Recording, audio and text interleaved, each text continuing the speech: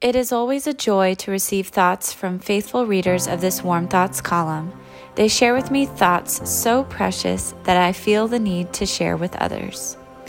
A faithful reader from Florida who has lived a long life and has a contagious attitude worth catching sent me thoughts by Charles Swindoll on attitude. The longer I live, the more I realize the impact of attitude on life. Attitude to me is more important than the facts.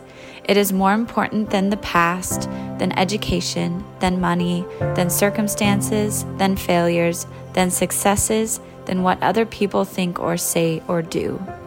It is more important than appearance, giftedness, or skill. It will make or break a company, a church, a home.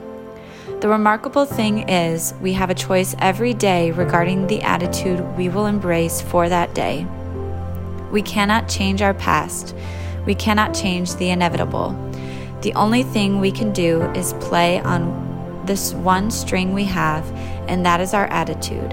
I am convinced that life is 10% what happens to me and 90% how I react to it. And so it is with you. We are in charge of our attitudes. Attitudes are contagious. Are yours and mine worth catching? Positive attitudes are a choice we can make. The control center of our lives is our attitude. Our health and happiness depends on our relaxed attitudes. Our attitude controls our future. Edgar Jackson wrote in his book, Your Health and You, one of the best lines. No one can go to the drugstore and order a bottle of attitude pills. He wrote the book when he was recovering from a stroke. Attitudes create the atmosphere of life. We are aware that if the attitude is good, positive, and enthusiastic, that life welcomes adventure and discovery. Throughout the years, we have observed how attitudes are contagious.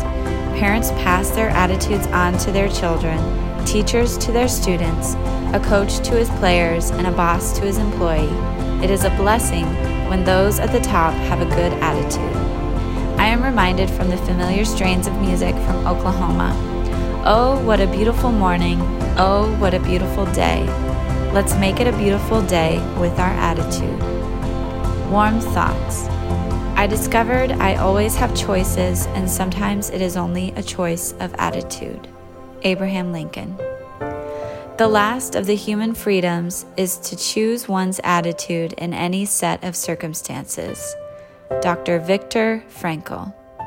Have a beautiful day and a positive attitude. Warm Thoughts from the Little Home on the Prairie over a Cup of Tea by Louetta G. Werner, published in the Marion Record, July 11th, 1996.